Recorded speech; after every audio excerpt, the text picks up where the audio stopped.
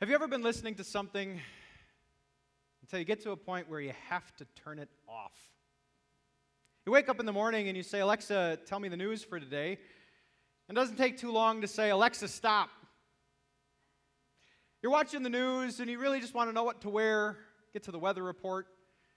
But you don't get to the weather report before you turn the channel. You're on Facebook, and today is the day. Today is the day that you are deciding, well, not to unfriend them, that would be unfriendly, but you sure are going to unfollow those people, whether they know it or not. Voices rise and fall all the time. In fact, one of the voices on the rise was the picture that you might have already seen. Before this year, I had never known about a Dr. Anthony Fauci. I know about him now, right? I've heard his voice quite a bit. It's a voice on the rise during the pandemic. Ruth Bader Ginsburg, who I got to confess, I didn't know much about except till she died and learned some incredible things about her. That's a voice that even posthumously is on the rise. I consider the world of entertainment, how there have been different voices. If you grew up with Johnny Carson, you remember him? Then it was Jay Leno, now Jimmy Fallon. Maybe for you it's a musician, and who you listen to today is different than who you listened to 5 years ago. For our young people, maybe you're skipping from one YouTuber to the next YouTuber. For me in the ministry, there are different voices who speak of Jesus, who have both rised and then also fallen during my time as a pastor. And when we consider those with influence, I want to tell you, you are an influencer. God wants to make use of your voice. God wants to make use of your life, your confession, your witness. Now, before I talk to Christians, I want to welcome you if you're not a Christian online or not a Christian here. We're just geeked out that you're among us. And the biggest voice we want you to be concerned about is the voice of Jesus, who loves you more than you possibly know, who has redeemed you through his blood, who's called you his very own through his cross and resurrection. But if you are in Christ, I want to remind you what our Savior has said. He said, "You are a light of the world. You are, as we sung, a city on a hill, lit up that people should see." Now, for me, this song always reminds me of a song I grew up with as a child, "This Little Light of Mine." You remember this one? And everyone's favorite verse has to be about a bushel, right? This little light of mine, I'm going to let it shine. This little light of mine, all around the neighborhood. Hide it under a bushel? Yeah, that was always the most fun to say as a child. You'd scream that out as a child. "I'm not going to hide that under a bushel. No way." Right? Passion. I was doing some research on a bushel, by the way. It really should be a bushel basket, which is here. A bushel is just a unit of measurement, so I'm not trying to split hairs or anything, but it should be bushel basket, to be clear. Hide it in our bushel basket? No. Right? But this idea of having a light and potentially hiding our light is what I want to talk to you about today. In fact, the first thing I want you to, if you're taking notes, what we're going to consider is how do we keep or lose our voice of influence? And it's interesting that if you are in Christ, in the section where he says you're a light, he also gives us direction on how to be a great light. For verses later would say this, "Let your light shine before others that they may see your," can you say those two words? They may see your. He wants us to be good. Do you know, a Christian reputation should be as much where if you have a non-Christian around you, they should say, I don't agree with you, but I sure like you. I don't agree with you, but I want to hire as many Christians as I can. I don't agree with you, but I want my daughter to marry a Christian because they're known for being that good. That should be the life of a Christian. In fact, I heard an incredible story about someone's light. There's a man who took a mission trip to Indonesia after the tsunami of 2004. He went to a Muslim nation. And as he got there to help out those hundreds of thousands, by the way, died in that tsunami, he was threatened by those in Islam. They questioned, "Why are you here? Get out of here." In it, they persisted, they endured, they were there for about a week. And what they were doing was so remarkable that one of the leaders of that faith, an imam or an Islam priest, invited them over for supper. And he said, I know what they were doing to you. I know the threats that they gave you. I know uncomfortable you must be here. But we also observed what you did. And then something strange happened. They were shown a picture of his family, his kids. And he asked them if they would take his kids back to the States and raise them as their own. What did that imam see? They saw good deeds and a light that was so incredible that said, this is so different. I want you to raise my children and to be their voice. This is the opportunity of the Christian lifestyle. But how do we lose our voice? Well, that's why I wanted to talk about politics and have this series. Because if we are adamant about that second verse and hide it under a bushel, no, well then I think I need to let you beware of this, that we need to beware of hiding our light under a bushel of politics. See, if we're adamant about keeping our light, and we want to talk about Jesus, and we want to represent the Savior of the world, then we need to beware that we could lose that light and we could lose that voice for lesser things, for lesser people, and for lesser policies. And I'm not saying don't vote. I'm not saying don't write letters. If you were here last week, do your part. But I am saying beware. Beware of how you go about it. Beware of your light in this world, because when you want to talk about something that has eternal ramifications past an election year that cycles through, you may not know that you have lost your influence for, again, a lesser thing. And that's why I love this place, because here we get out of the noise of everything else and we just get to hear God's voice. And I remind myself that my goal as a pastor is not to be opinionated and not so that you would see me. In fact, to the degree that I do that, I might lose my influence for a lesser thing. My goal is really to point you to Him, that you would understand His voice, because if His voice is heard by you, it is that which changes hearts and lives forever, that which changes eternities. And so our goal, again, to hear His voice. So we do that whenever we open the Word of God. And in honor of the Word of God, I'm going to invite you to please stand as we hear the voice of the Lord. Our lesson today is from 1 Peter chapter 3. It says, "But in your hearts revere Christ as Lord. Always be prepared to give an answer to everyone who asks you to give the reason for the hope you have.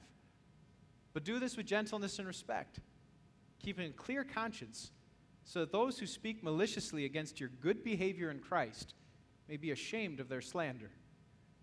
For Christ also suffered once for sins, the righteous for the unrighteous, to bring you to God, who's put to death in the body but made alive in the spirit.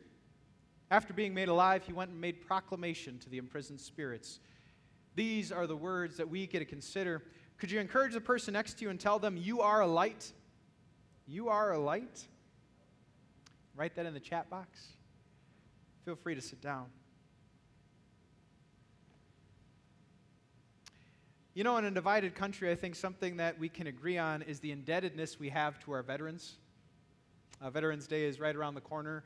In fact, in our children's ministry today is someone who's a veteran and now a Chicago firefighter, talking about our children being a good influence today. And in honor of Veterans Day, I wanted to go through a few of the mottos. I don't know if you know them or not. There is Semper Fi. Does anyone know what Semper Fi means? Always faithful. Absolutely. The U.S. Marines. And so Marines you can count on. They're always there.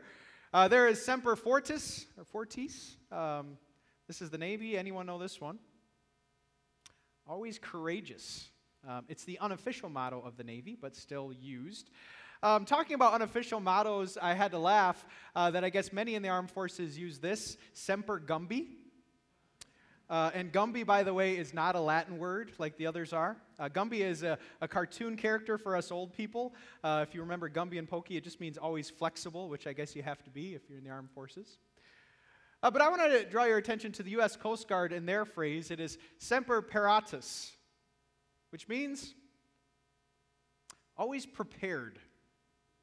That the Coast Guard needs to be ready on a moment's notice in order to get in the helicopter and fly over the ocean and rescue those in need. You need to always be prepared. Well, I have good news for you. Christians have a motto too.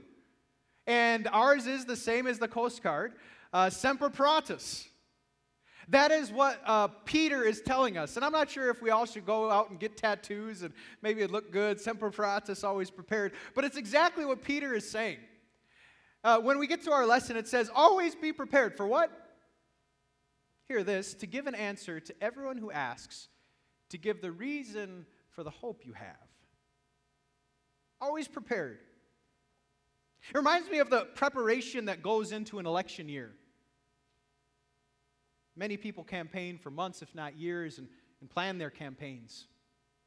We had a ministry center in New Lenox, and for months we had someone on top renting space to campaign for a congressman. It took a long time to prepare for an election. And I think of how even people are preparing. Maybe you've read a list of the issues and where people land on the issues, and maybe you're listening to some of the dialogue in order to be an informed voter, which is a good thing to do, by the way.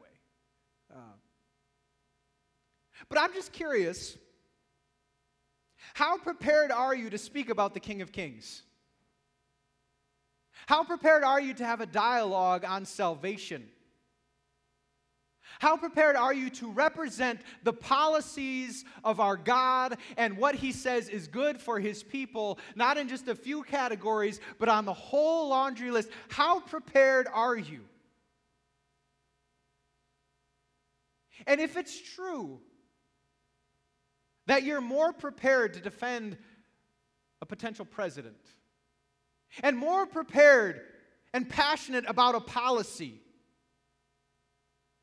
maybe I would prick your conscience and say there's a bigger issue going on than who's elected. Maybe I'd remind you that these issues will come and go, but God's word remains forever, and His issues are eternal, and His voice changes hearts and lives forever. How prepared are you? Hide it under a bushel? Yeah. Because sometimes I don't know what to say. But there's more. And Peter would go on and he'd say, do it with gentleness and respect. Whew. That's hard right now. Is there anyone, maybe across the aisle, or anyone that you've seen on TV, or anyone that's a voice right now that you have a hard time respecting? You have a hard time being gentle with your opinion after you heard theirs? If that's the case, I think Scripture is saying politely, slow your roll. Because what God would remind us is that person, whoever is vilified, that person is a soul in need of the blood of Jesus. That person was planned and purposed by God to be here. And if you're taking notes, our first one is you're going to lose your voice if you aren't prepared. And our second one, you're going to lose your voice if you lose respect. And isn't this true in our own lives? How much do you listen to the person who doesn't love you and respect you? How much do you listen to the person who is condescended and treats you as a less than? That's really hard, ain't it? And dear Christian, you are an influencer, and if you want to keep that influence, you need to keep respect for people who are very different, very opinionated, and have a different perspective. Hide it under a bushel? Yeah, sometimes. Which reminds us why we gather. You know, when we sang that first song, we were singing, "We are the light, we are the light, we are the light." But you know the best part, right? When they flipped it. You hear the bridge? Jesus, you are the light, you are the light. We will lift you high, and that's what shines. Because if I'm honest, I'm not always a great light. If I'm honest, I've hid it under a lot of different bushels in the past, and I repent of that. And maybe if you're honest too, you need to know that the only true light we have is the light of Jesus Christ. And if we point to Him, we point to something that truly matters. It matters more than my perspective. It matters more than my opinion. It matters more than my political party, more than my policy. His light matters. And Peter talked about the light we have to share. Peter said this about Jesus. You know what Christ did? He suffered once for all sins. It reminded me of what we put on the altar. And for years there was sacrifice. And then the cross was that ultimate sacrifice, which is once for the sins of all and once for all people. And through the sacrifice of Jesus, my sins are covered for all the times I wasn't a light. For the times I want to wake up and be a good influencer, but I'm not. And your sins are covered through that sacrifice. For He is the righteous for the unrighteous. It reminds me that through faith in Jesus, I'm credited a righteousness not my own. Simply through faith, He looks at you and He says, "You're beautiful, you're spotless, you're clean, you're my bride." And just as a bride wears pure white, that's how I see you through faith. To bring you to God. How many does He want to bring to God? Well, obviously just the Republicans, right? Oh, obviously just the Democrats, right? Oh, just the Americans, right? Bring the whole world to God. No matter the difference, no matter the issues. He is the atoning sacrifice for the sins of the world. And what do we know about Him? He was put to death in the body, but made alive in the spirit. We worship on Sunday because there's a victory here. Jesus rose from the dead. Jesus reminds us we're not home yet. Jesus reminds us this world is broken.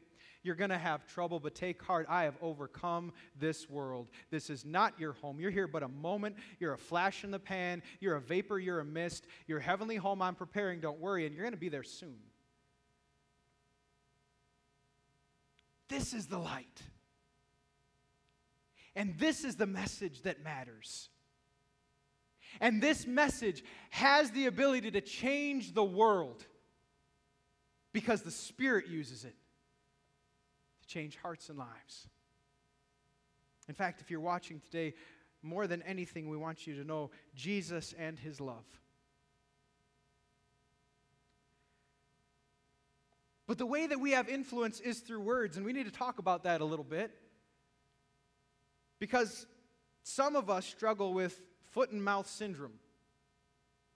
Now, I'm just curious, how many of you would consider yourself a talker? Any talkers? I'm a talker. I probably use more words than most. And what that means is that I have stuck my foot in my mouth just a few times. But whoever is a talker has done this. In fact, presidents are known for being talkers. They have to talk on behalf of a nation. And so I'm not trying to pick on any, but I just thought it'd be some fun to look at some of the statements that were said that maybe weren't so wise. Look at this first one. Things have never been more like the way they are today in history.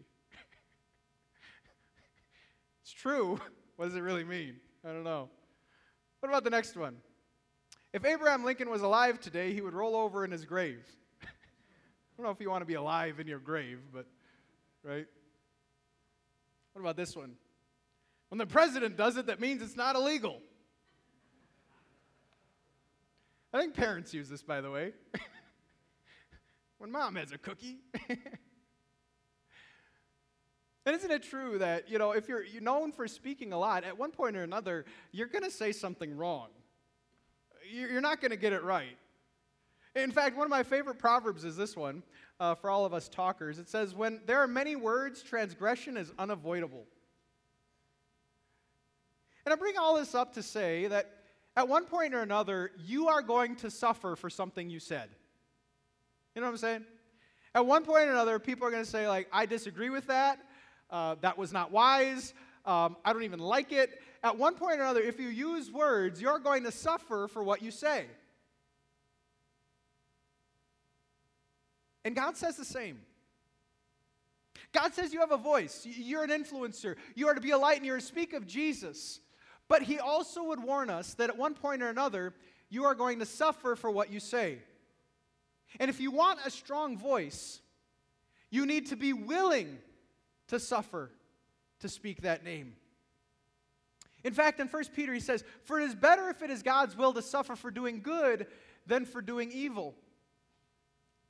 And so what we know is that, yes, we could suffer backlash for getting political.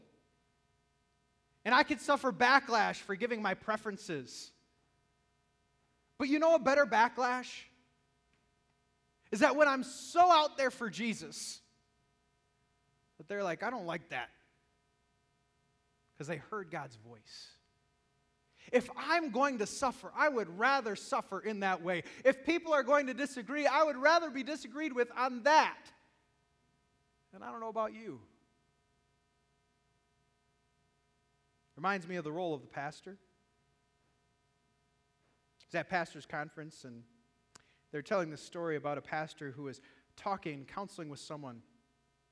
And he confronted this member out of love, but confronted them about their sin. And a vicar was nearby, an intern. The vicar heard this person just go off, livid, F-bombs and cursing, all about the pastor who said this word, stormed out of the pastor's office. Moments later, same person comes back with tears in their eyes. Says, I know, and I'm so sorry. Your voice was the voice of God. And because he said that, this person wanted to change. Because he said that, he had the opportunity to say, you're also forgiven. Are you willing to suffer? You might have to. When you go to work, people won't always understand what you're doing on the weekend. When there are issues in this world, they might not understand your perspective, which is guided by the Bible. But we should be willing. You know, this also reminds me of the early Christian church. When Jesus rose from death, there were many people who didn't want to hear about the resurrection, especially those who had killed him. And so they brought in Peter and John, they imprisoned them, and they threatened Peter and John, you better be quiet, you better stop talking about the resurrected Jesus Christ. And Peter said this, we cannot help speaking about what we have seen and heard. We will not be quiet because what has happened is the salvation of the world. He overcame sin through the cross and has overcome death through the resurrection. We can't be quiet. And here is where I wish Christians would take this mentality. When something is going wrong, when something is not right when it comes to the way and the will of God, let us not be quiet. If we're going to use our voice and use our influence, if we're going to use Facebook, let it flood with the message and the voice of the King of Kings. For this is a worthy use of words. You know, it's interesting that this section tells us how Jesus used his words. In fact, it is this section that brings up something that we talk about every Sunday when we confess the Apostles' Creed. When we confess the Apostles' Creed, we say this, he descended into hell. You might know this, right?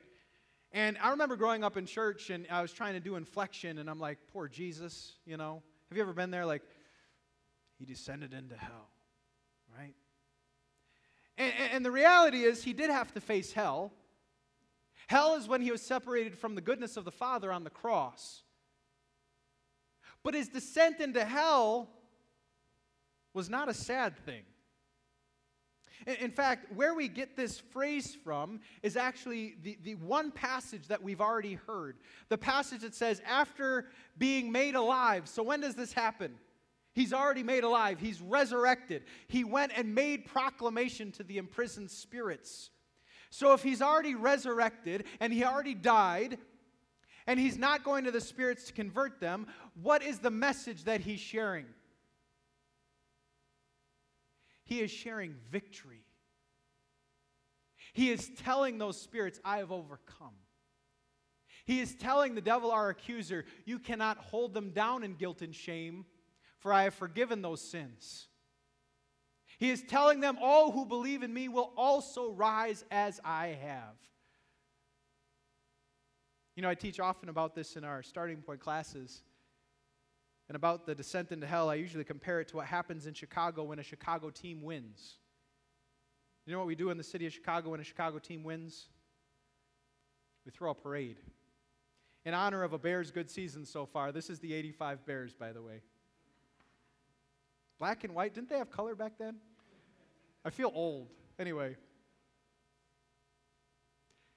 When Jesus goes down to hell, he's lining up the spirits and he's saying, you know what? I have won. Do you know why you're such an influencer, Christian? Because at the end of the day, the message you share, it's not bad news. It's not condemnation. At its core, it's not even judgment. It is victory.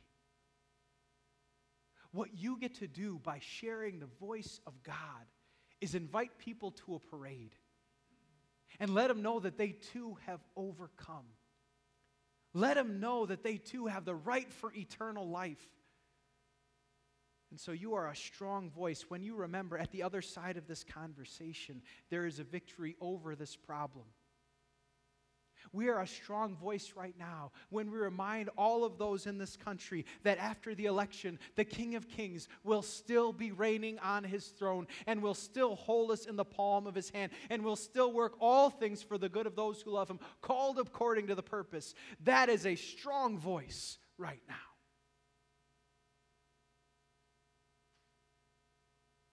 But to close, I remember the moral of the story of the boy who called wolf. Or cried wolf. That boy used his words in a worthless way, trying to trick the villagers, crying wolf when there was no wolf. And eventually what happened? The villagers turned that voice off. Those are worthless words. We can't even trust them. We can't even hear. In our society today, many people are saying, you're just like that boy. You're just crying wolf. I am going to turn you off. Let it not be said of us that we didn't waste words on something worthless, but rather we used the opportunity afforded to speak the words of truth and life, the words that change hearts and eternities forever. This is our opportunity. You have influence. And now let me pray for you. Heavenly Father, thank you that through your voice, I have found the light of the world, Jesus. Thank you for his death and resurrection, that I may be part of the victory.